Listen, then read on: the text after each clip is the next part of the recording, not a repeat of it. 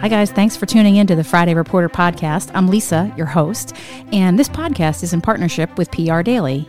You've got to hear about this great conference that PR Daily is doing May 11th in New York City.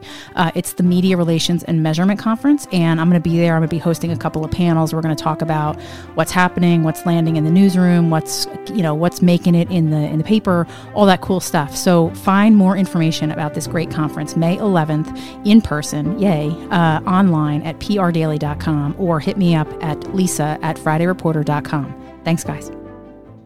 Well, hello, and thanks so much for joining me for another episode of the Friday Reporter podcast. Today's episode is with James Barrett, who is a freelance travel and lifestyle journalist, but also the founder of a great new newsletter called Jimmy Rocks. And we'll talk more about that. But James, I'm just so glad to have you here with me today on the episode. And this week, we get to meet in New York for the big PR Daily Media Relations Conference. And that is even more exciting to me. Hello. Yeah, hi. Thank you for having me. Yeah. And definitely looking forward to meeting in person in New York too. And I think the one thing that we're all sort of grateful for is that the weather is starting to warm up. The prospect of getting out into the world is sort of starting to happen. I cannot wait to hear all about what you do in your space, because you are traveling and you're out in the world and you're doing this great stuff. But tell me, James, before we get started, because you've had bylines in lots of publications that folks that listen to this podcast will recognize. Tell me a little bit about your background and how you got started. Yeah. So how I got into freelance writing, I don't know if it could be duplicated. I honestly didn't do it on purpose. I went to school. I went to Syracuse University for communications design, where I worked as an art director in advertising for 6 years in Manhattan. Yep.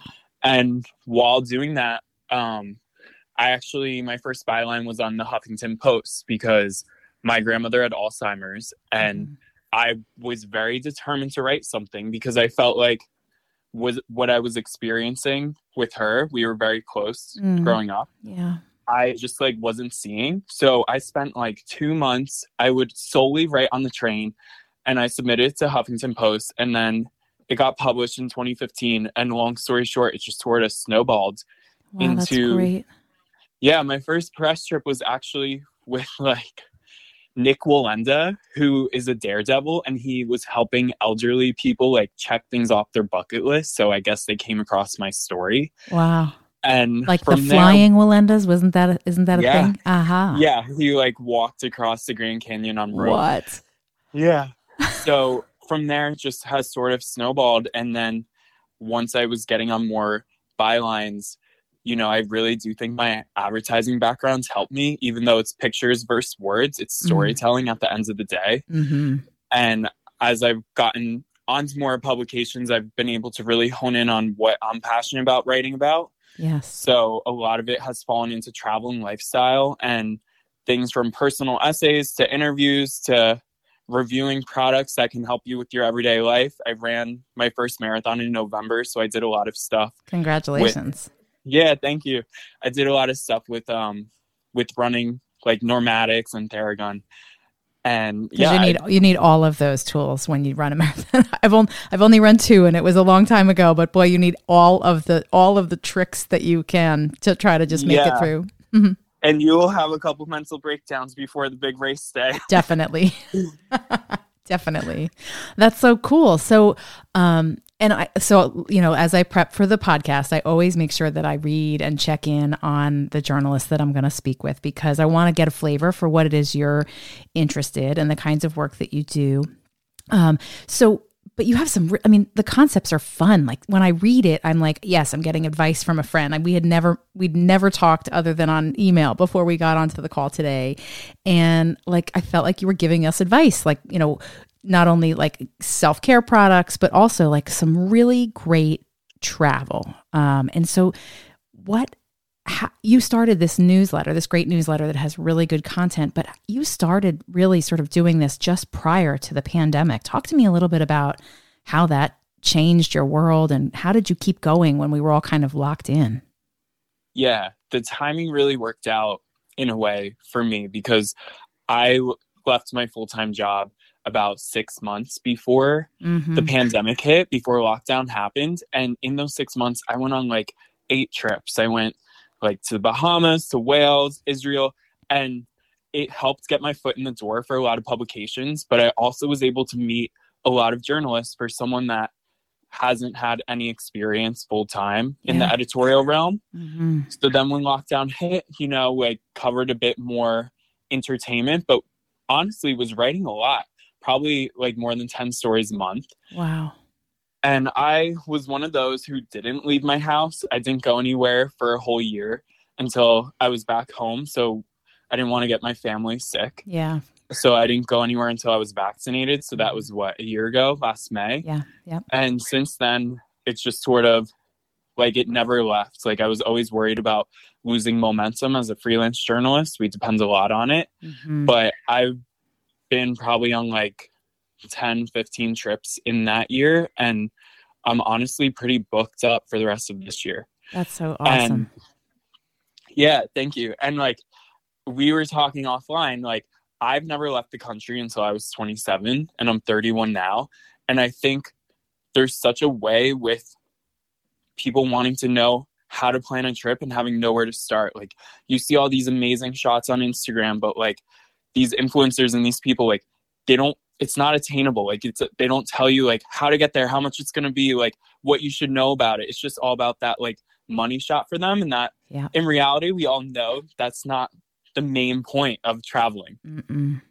Or if that's the only source that you get information from, then you feel as if travel is really out of reach, because if that's the only way to get there, to spend all, you know, as what some of these other influencers are sharing, it's just not realistic. And so that's what I felt like. And true confession, it looks like maybe your last trip was to Dublin. I know that my last trip was also to Dublin, not much before when you were there too. No way. Yeah, great city. Such a great city. Guinness, that was my dream trip because Guinness is my favorite beer. Awesome. And people, I can drink it like water. I know most people think it's like a big chocolate milkshake, but it's actually, I think it's proven to be very good for recovery from those big runs that I think you were probably doing too. Yeah, I think you're right.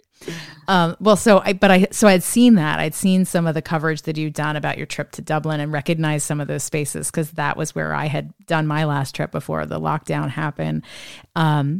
But so tell me a little bit about, so since you've been vaccinated, you've been on the road and you've been traveling, but you've also, over the last 6 months, you've built this great new newsletter. Tell me a little bit about Jimmy Rocks and what the concept was behind that and how it is that's coming together for you. Yeah, it's funny because a year ago, I would have never thought I would have done a newsletter. And then one day I just sort of realized like I had all the pieces to do it. So Jimmy Rocks is my newsletter. I started it in September 2021 and I define it as honest travel and shower thoughts.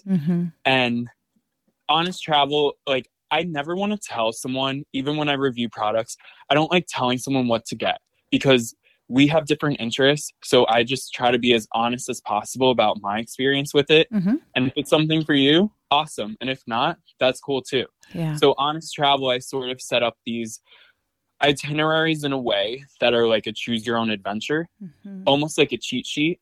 So it's not like 8 pages long, but it has a lot of links about like where to eat, what to stay, where to stay, what to do, and with just kind of like notes. And it's funny you say that about like my writing style because a lot of people, when they talk about the newsletter, they say it's like I'm hearing from a friend because a lot of people say I write the way I talk and I'm not trying to be like the most grammatically correct or the most like, I don't know, like I'm not taking an English class. Right. It's probably not going to fall under AP style, but it would fall under like a very consumable style. That's how I felt like when I was reading through some of the work that you've done. It's really consumable and it's really relatable. And it also, you've got it formatted in a way that keeps my attention. Like I don't want to turn away and say, okay, I'm on to the next thing, which happens all the time to all of us. Anyway, not to interrupt, but that I do feel like it's like we're getting advice from you. Right. Definitely. Because the pillars of my newsletter, I define it as authenticity, trust, and personality. And I think while yes, I do still write for big publications, this has really given me the freedom to show who I am and what my voice is because a lot of readers forget, like when we write for big publications like Cosmo, Country Living, Pop Sugar, we're writing in that brand's voice. Like we're almost taking a brief. So this is just like I get to build my brands. And after writing for a lot of different types of publications for different audiences and seeing different places in the last 2 years, year and a half, like I get to really understand like what people want, what people are craving.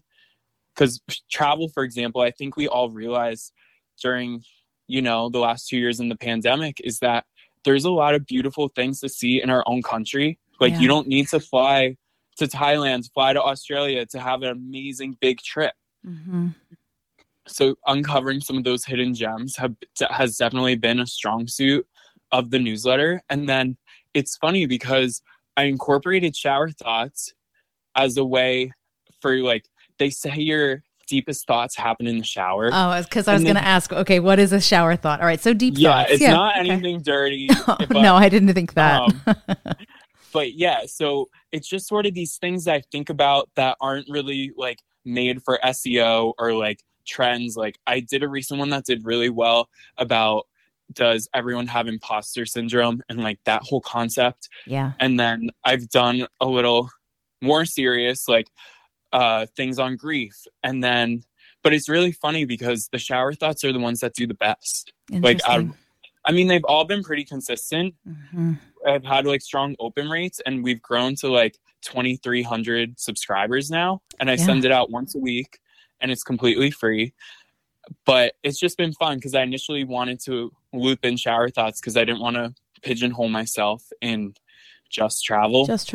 Yeah. Well, and it's also, these are, and you say lifestyle, your lifestyle, and that makes sense to me. Like travel and lifestyle really, that gels and sort of, to me, makes the best sense for what I was reading as I was consuming the great content that you're putting out there. Do you think, so the newsletter, so that's huge. 2,300 subscribers is so big and it's so much. And for those of us who are, for lack of a better way to put it, homegrown and just sort of doing this on our own and working through it, that is so tremendously impressive. I also noticed too that you have your open rate on the newsletter is somewhere in the neighborhood of like 45%, which is like crazy, fantastic, good. Thank you. I mean, and for people who don't, because I often give those metrics because communicators, obviously, we're always about, like on the PR side, we're always trying to justify the work we're doing or justify to the client how valuable the information is that they're getting put out there.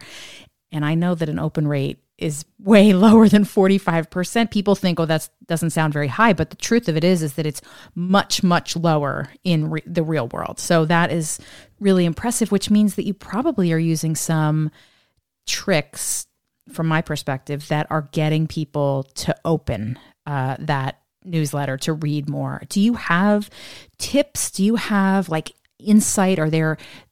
What can you share with folks that you think makes your audience that much more interested in opening the newsletter and finding out more? Yeah, I think something to note, even if it's like, if you're promoting stuff on your social media too, because every week I'll share what the theme is on my Instagram, but like I gatekeep it, right? I want a newsletter. I want subscribers. I don't want to build a business that's embedded in an algorithm that's constantly changing and like could be gone tomorrow. That's so smart. So besides doing that, subject lines are really important. I'm sort of learning that asking a question in the subject line is very compelling. So like for the imposter syndrome one, that subject line was, does everyone have imposter syndrome? So for example, I'm asking a question, but then I'm also asking if you have something. I'm making an assumption, which if this, like the thing is that I've learned is that writing newsletters is much different than writing for an online publication. Because asking someone if they have something, like that would never fly. Things are much more PC, where like I curse in my newsletter, like I'm allowed to just like have fun. There's really no rules. And I think I've been staying consistent with that, and I think people like it. And I also think I don't send the same thing out every week. So on my back end, I have maybe like 4 to 6 different formats of newsletters that I'll send. So like each week, so each week isn't just like an itinerary, right? So like this week I'm doing something on White Sands National Park in New Mexico. I don't know if you've ever been, but it's really dreamy. It doesn't even look like it's in America. It's actually putting it on my list. Yeah. It's awesome. It's not too hard to get to. But I think, for example, I'm going to title that one, "Is This the Trippiest National Park in the US?" So for someone that's getting that in their inbox, I think they're going to want to know what national park I'm talking about. Versus just saying, "You need to visit White Sands National Park." Or like, I never use best of. That is so outdone, and just like, it doesn't make sense. Like, what makes something better than another thing? Yes. I mean, especially if we're talking national parks, like they're all so different. That makes so much sense. And also it makes me want to open your note. Like, I mean, it makes me want to open that email. Like, even if I'm just there for a moment, like, what is it? What is James talking about? Where is it? Do I have to go there? Right. I mean, so that's very interesting. That's good advice though. Really good advice. It's hard to think about subject lines in that way. And also to sort of keep people paying attention.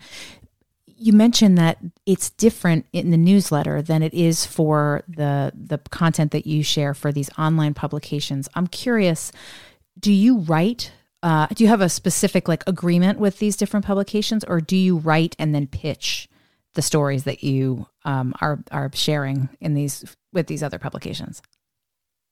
I don't have any contracts. When I write for online publications, I just pitch them on like a pitch by pitch basis. Yeah. But it is interesting.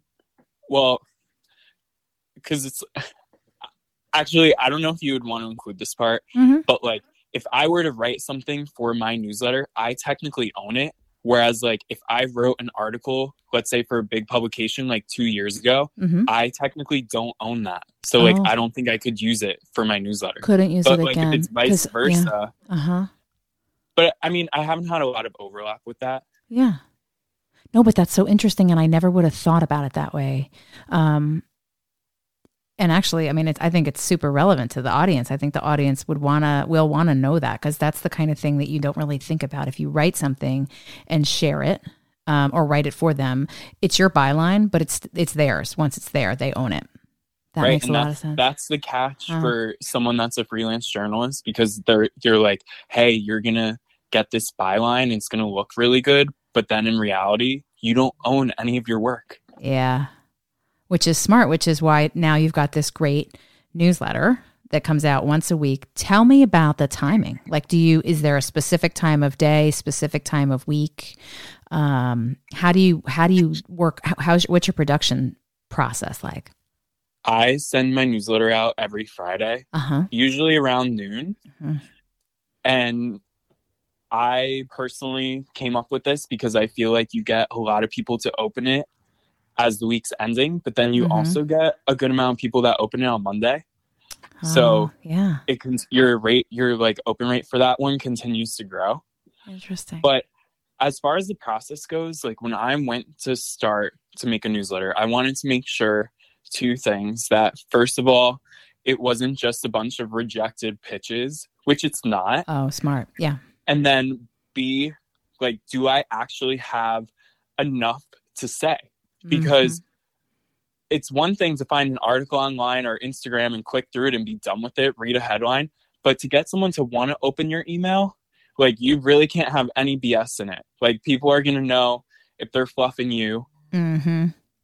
So I've really thought through it. And like, I really liked when you said that it keeps your interest and they're not too long, because I put a lot of thought into how much is said. Whereas like, sometimes when you're writing an article for an online publication, it needs to be a certain amount of words and you need to preface things. But for this kind of stuff, it doesn't need to be any amount of words. It's funny because the shower thoughts have really pushed me to experiment with like what my audience likes. So a few months ago, it's been really fun. A few months ago, I did 30 things I know at 30, and they were literally just antidotes, like no write-ups, just like 30 headlines. And I do this a lot with some of my work, but after I write it, I'm like, do I even want to send this out? Which is kind of funny because that newsletter, for example, had like the most responses I've ever gotten. Isn't that funny? Yeah. How about that? Boy, so you just have to believe in yourself, you know? Well, no, but that's so, but I love that. The authenticity piece is, so I do media training, and I train a lot of people just in terms of like public speaking and these other things. And that's the one thing that I coach over and over, is that you have to find your real voice. Like, that's what people are asking for. That's what people want. They want to know you. And it comes through, James, so much in what you're writing, in all of it. I mean, not only for the long form online stuff, but in the newsletter too. Like, everything that you're writing, I know that I'm getting what you like. And I'm also hearing about what maybe you don't think people should spend their time on. And I love that, because that's so good. And it's also, you're right. You have to trust yourself, because instinctually, you are a guy who travels way more than me. I definitely want to know about White Sands. I mean, I want to know about all of these other things. And that's, I think, what's so smart about how these all seem so, to me, they seem so instinctual and so smart, but they also just make tremendous sense in terms of like getting people to connect and hear more about what you're doing. How do you build that list? Is it by word of mouth? Do you do some advertising for it? How do you get that list to grow? So, great question. And I appreciate everything you just said, because I spend a lot of time trying to find the voice, because this travel space, it's so saturated. It is. And I know, like, I would say, I guess some of my competition would be like influencers, right? Yeah. And because I think a big part of this is there's a lot of personality in it, and you don't really get that with a lot of brands. I mean, brands obviously have their voice, but it's not as authentic and personable, where it like feels like you're hearing from a friend. But I don't, and I didn't get an influencer kind of like, because the influencer thing, maybe I'm just a little bit older. I don't know. There are people that still influence me, but sometimes it feels a little icky to me. I feel like I'm being a little sold. And I guess that's what it is. I mean, you really are. But I didn't get that. I didn't get that sense. In fact, I laughed. I mean, I felt like your stuff was actually funny, and it's probably because you're saying it in your voice. You're saying it how you would say it to a friend. It's really good. So, not to interrupt, Cool. but I want to know how do you build this you. great list? Like 2,300 people, that's a lot of people. That's a really big universe that you've built in just 6 months. That's super impressive. Yeah. So I've always posted on my Instagram bylines I've had. So I feel like when I did launch this, I got a lot of signups because I was already building up my independent writing. Social side. Okay. Yeah. So the social side's really important, but also in a way, like, I don't jam it down your throat. Like, once a week, I'll post it on my story, what the theme is. I'm never like, sign up for this. Like, I'm all for entrepreneurship, but there's two types of entrepreneurs I see on social media. Ones that let the product speak for itself, and then ones that need their viewers or followers to know every hardship they've gone through to get to their final product, which I understand. I've been through that too. But like, I want someone to buy my product or believe in me because of what it is, not what I went through. Right. That shouldn't be a consumer's concern. No. But I did 2 Facebook campaigns, which go through Instagram as well. And I hired my friend who does this professionally.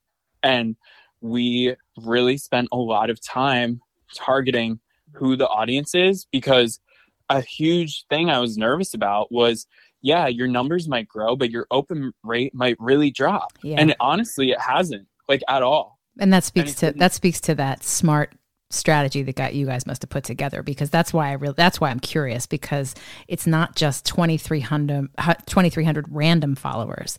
They are engaged followers, people that are opening the email, that are curious about what you're talking about. They're high value. I'd rather have 25 that open the email every time than to have 2,500 and have nobody look at it. So it's super impressive to me. Yeah. Thank you. Yeah. Because my next step is I'm planning to reach out to brands, because I want brands to sponsor it almost in a branded content way. But like the content I cover, like, the brands need to fit. They're not just going to be these big brands I see, like how I bring destinations and these quirky things to people in the newsletter. Mm-hmm. I have the same thought with brands. Right. So it's going to be organic.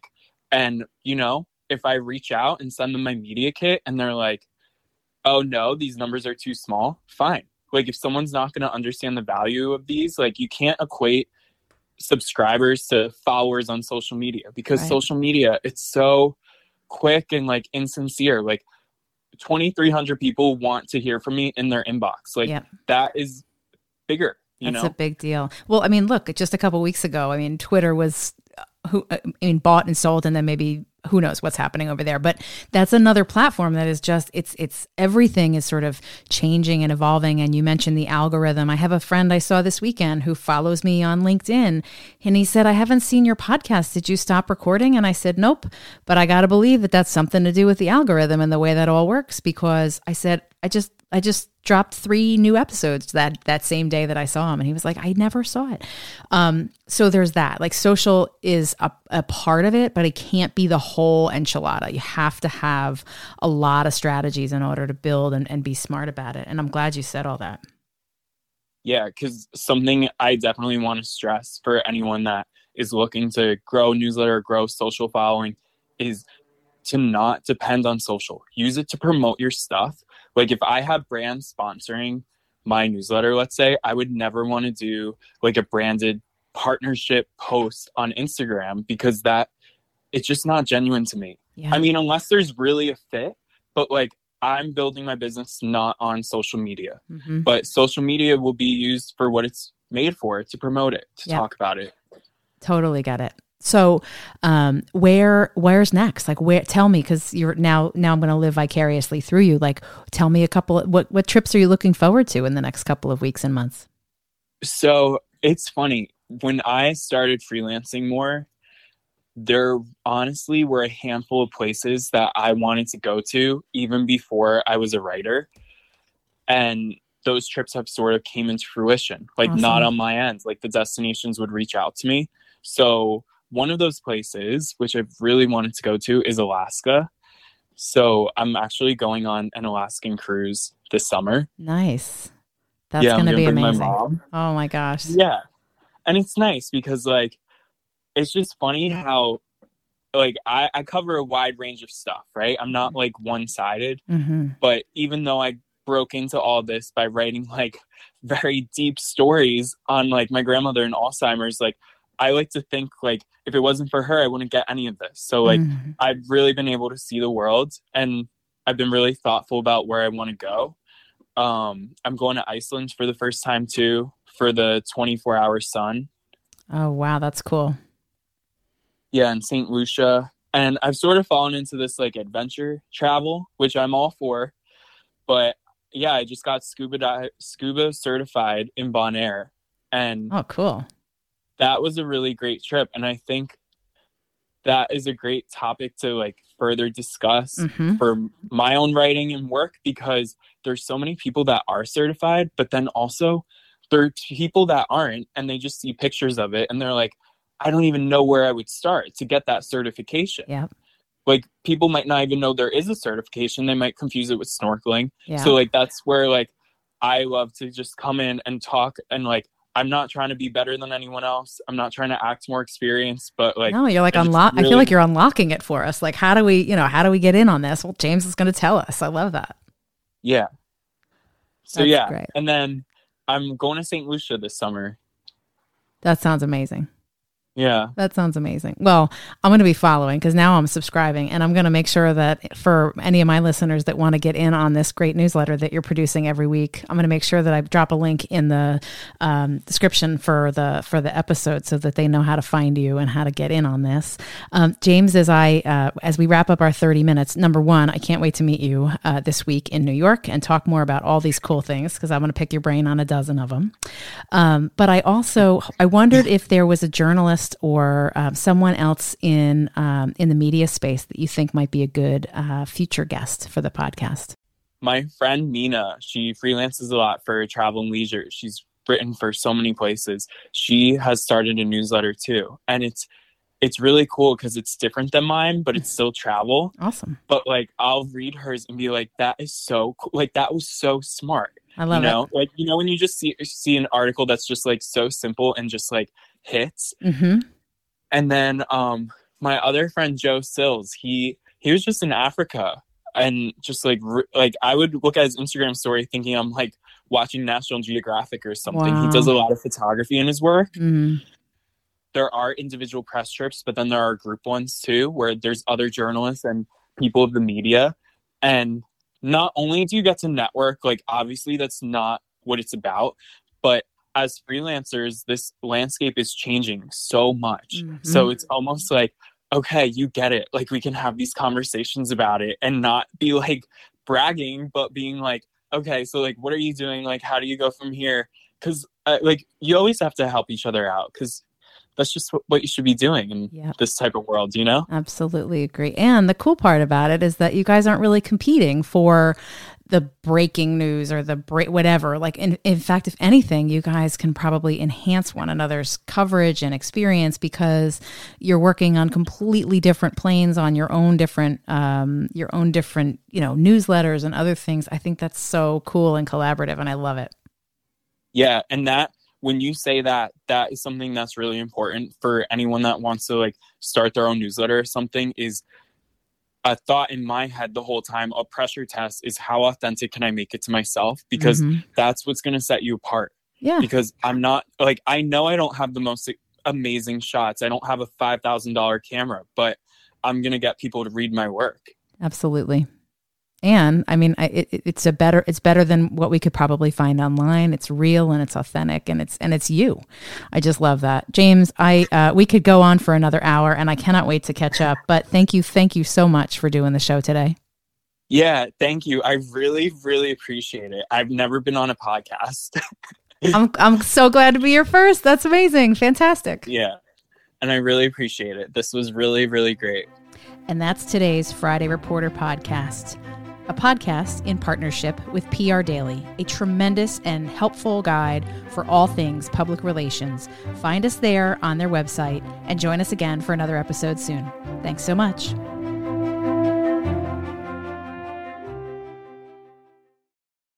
On the morning of August 1st, 1966, shots ring out from the observation deck of the clock tower on the University of Texas campus. It marks the infamous beginning of the modern era of mass shootings in America.